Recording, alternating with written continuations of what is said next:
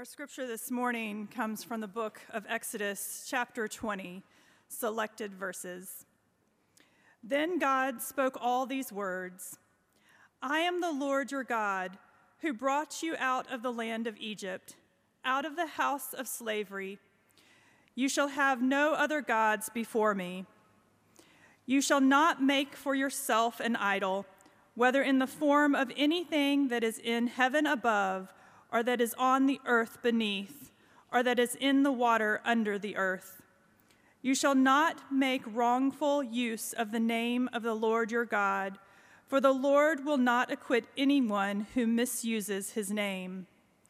Remember the Sabbath day and keep it holy. For 6 days you shall labor and do all your work. Honor your father and your mother, so that your days may be long in the land that the Lord your God is giving you. You shall not murder. You shall not commit adultery. You shall not steal. You shall not bear false witness against your neighbor. You shall not covet your neighbor's house. You shall not covet your neighbor's wife, or male or female slave, or ox, or donkey, or anything that belongs to your neighbor. When all the people witnessed the thunder and the lightning, the sound of the trumpet, and the mountain smoking, they were afraid and trembled and stood at a distance and said to Moses, You speak to us, and we will listen, but do not let God speak to us, or we will die. Moses said to the people, Do not be afraid, for God has come only to test you and to put the fear of him upon you so that you do not sin. This is the word of the Lord. Thanks be to God. Well, thank you, Sarah, for that reading.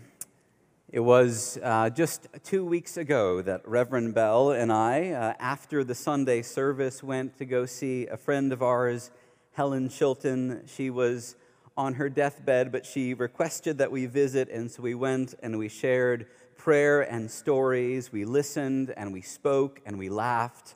What was clear, I think very much so to both of us, is that both her humor and her deep Christian faith were intact. And so it was on Thursday in the middle of the night that we received the word that Helen took her last breath. And so we remember her, and I am this morning those who have been kind to me and to so many others. And even in being in her room, I was reminded that as she was looking up from her bed to this wall, it was really a rainbow, this sea of cards that had been sent from Peachtree. I have believed and I have come to know that this is a community that cares. This is a community that loves one another deeply. And so, Scott, and to the rest of the elders and my good friends, for the gift of the robe, I am grateful.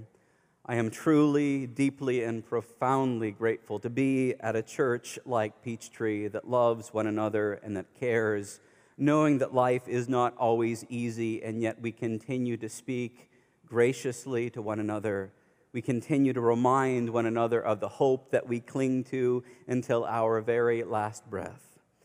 And so, Dr. Longbonds, thank you for your leadership and your friendship. It means so much to me. And with every fiber of who I am grateful to be a minister at this place. And so I am so thankful. Will you please join with me in prayer? God, who knows and cares for all of us, in this hour, in this very moment, quiet our minds, still our very being, and then stir our hearts, that we might listen to your words. Open our ears, we pray, so that we might do your good work within your creation. May these words and the meditations of all our hearts bring honor and glory to you, we pray. In Jesus' name, amen.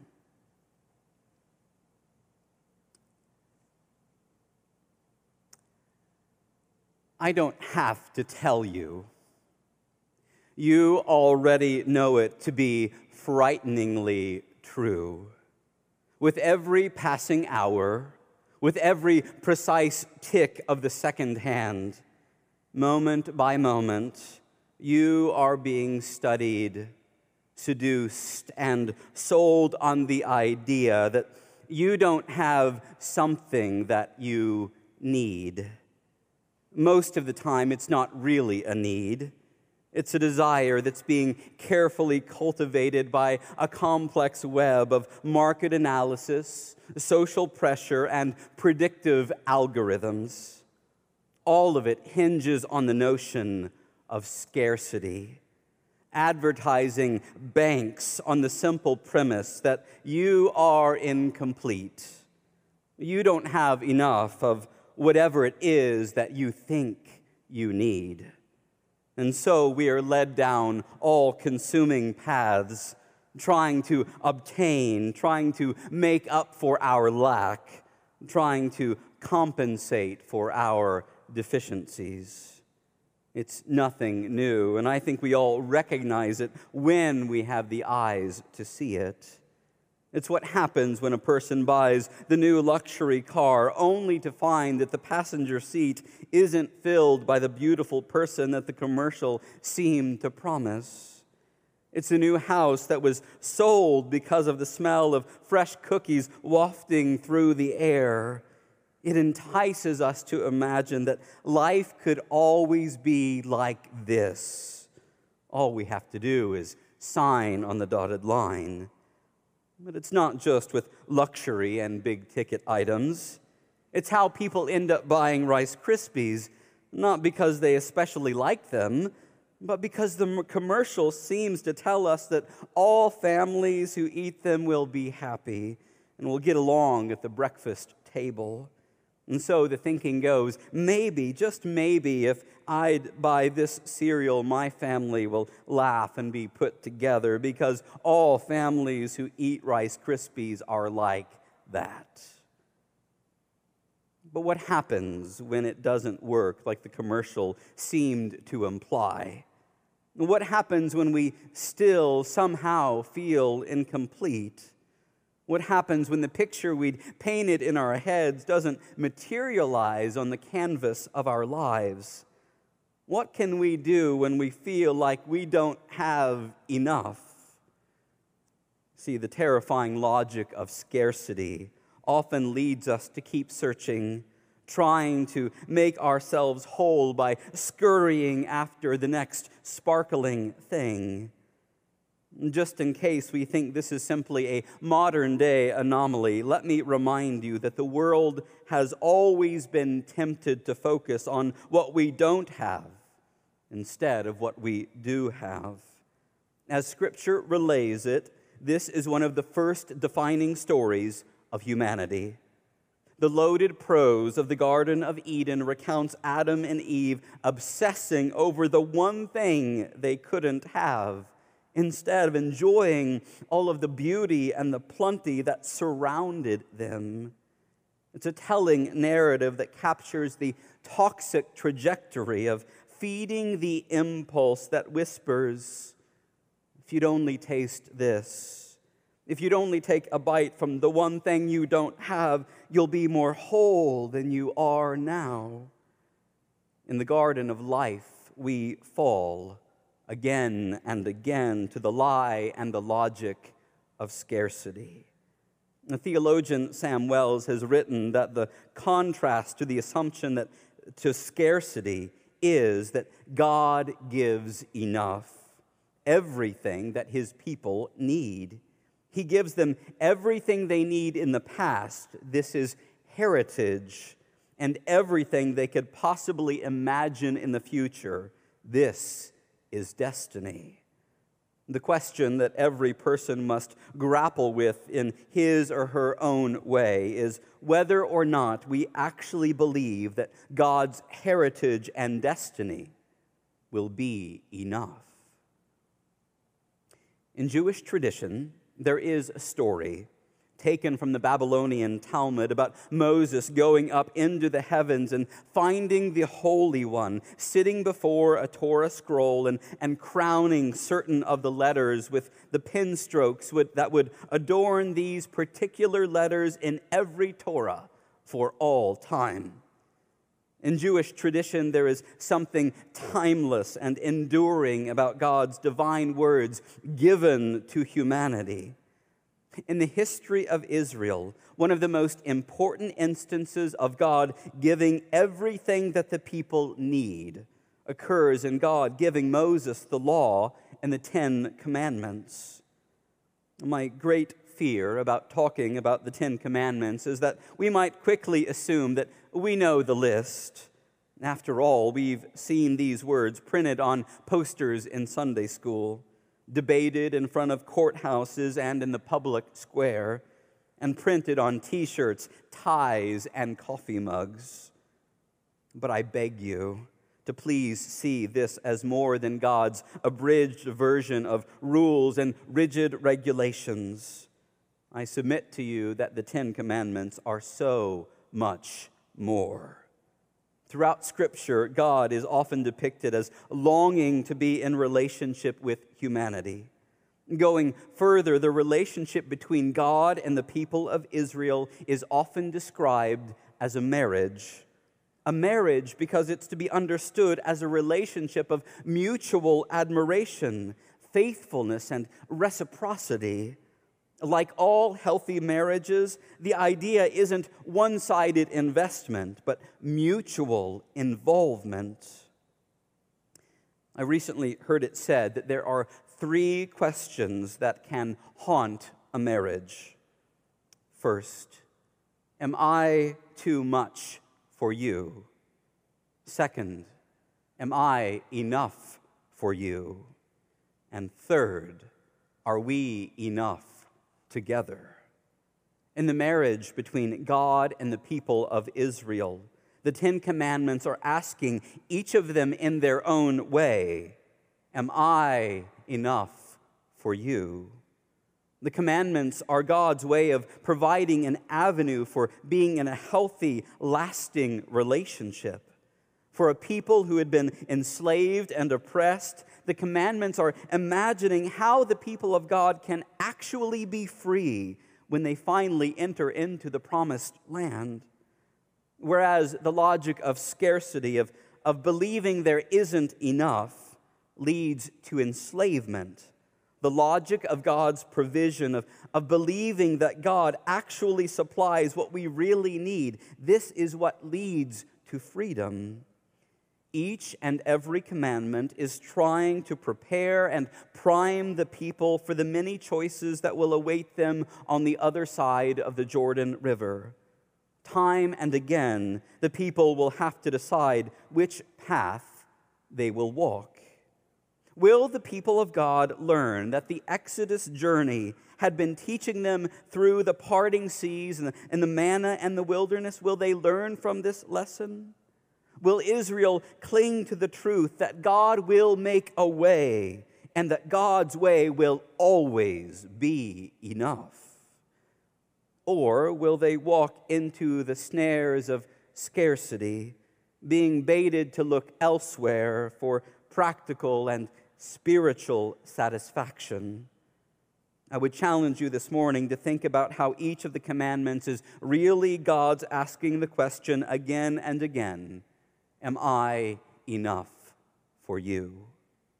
Although we could start anywhere with this question, the question is probably the clearest in processing the commandment, you shall not steal. I wonder, what drives people to take what isn't theirs? Perhaps it's the insidious anxiety that tells us the only way that I'll ever have enough is if I take from someone else. It was Martin Luther who described the thief as the one who fundamentally says, there isn't enough for you and for me, so I've got to have yours in order to survive.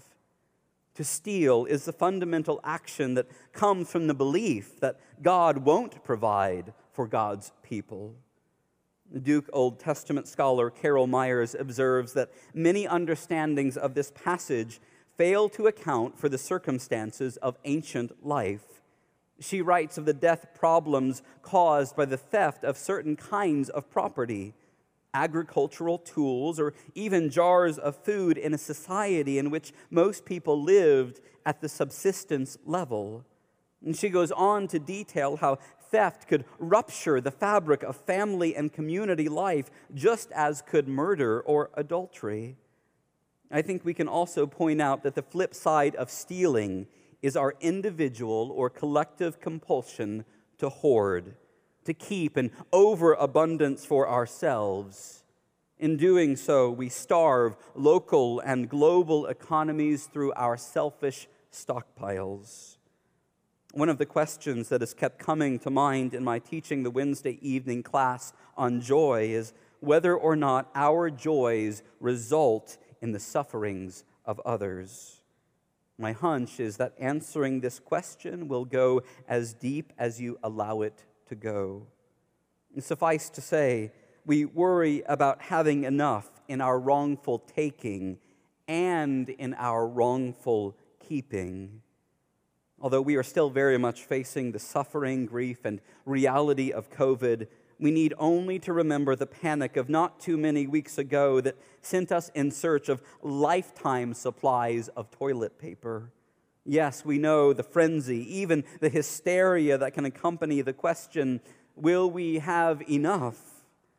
It's the same question and truth being considered in the commandments that decry adultery and coveting what belongs to your neighbor.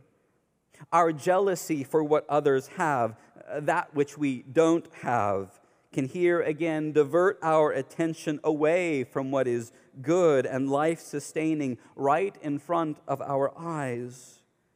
When we wring our hands over what our neighbor has, the dangerous extension occurs when we use these same wringing hands to reach for what isn't ours. It's the same story as the Garden of Eden, simply told with different objects of desire. The apple of our eye can control our reach, our longings, and our downfall. And in the same way, the commandment not to commit adultery isn't a prudish and archaic biblical restraint. It's a divine word to find beauty and contentment in the love that is already yours. This commandment is pleading with us to realize that you don't need to step out on your promises of faithfulness in order to find a love that is satisfying. The commandment is asking and answering the question, have you really exhausted all the wonders that can be in another person before you've decided that someone else is nicer? Again, let us remember that the people of Israel throughout Scripture are often accused of committing adultery, of breaking their pledged fidelity to God by chasing after other gods and idols of their own wanting and making. And so, too, this is how we can understand the commandments about idolatry and not serving other gods. Standing on the edge of the promised land, Israel will have to decide again and again if God will be enough. Will they, and will we, for that matter, put other things ahead of God? The temptation for Israel and for us is to say that God is good, but surely there's something else that we can search for, and supplement or add to the mix that will make our lives better or more inspiring. Old Testament scholar Walter Brueggemann writes, quote, "We have always lived in a world of options, alternative choices, and competing appeals. It does us no good to pretend that there are not other offers of joy and security," end quote.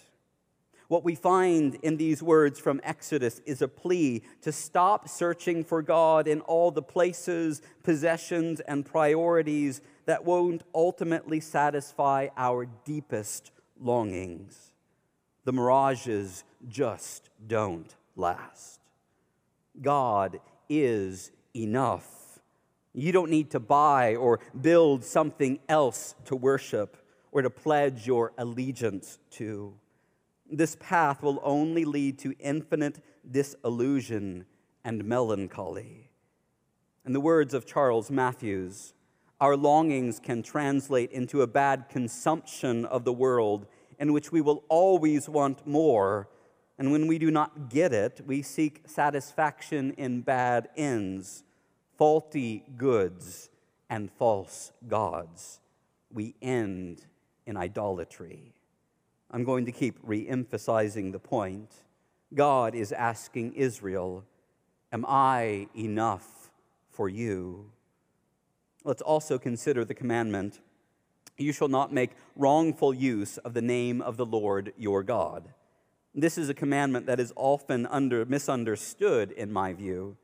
Now, as a child, I always thought this commandment was a rule about not using God's name as a curse word, as a blurted expression when you stub your toe or hit your thumb with a hammer. But there is so much more at stake here. The Hebrew verb that's used in this commandment could be literally translated as carry, bear, or wear. Overly translated, we could read this commandment as don't carry, bear, wear, or take God's name with you in vain or in the wrong way. Additionally, it's important to note that in ancient cultures, a name was always a combination of two things. First, intrinsic character, and second, external reputation.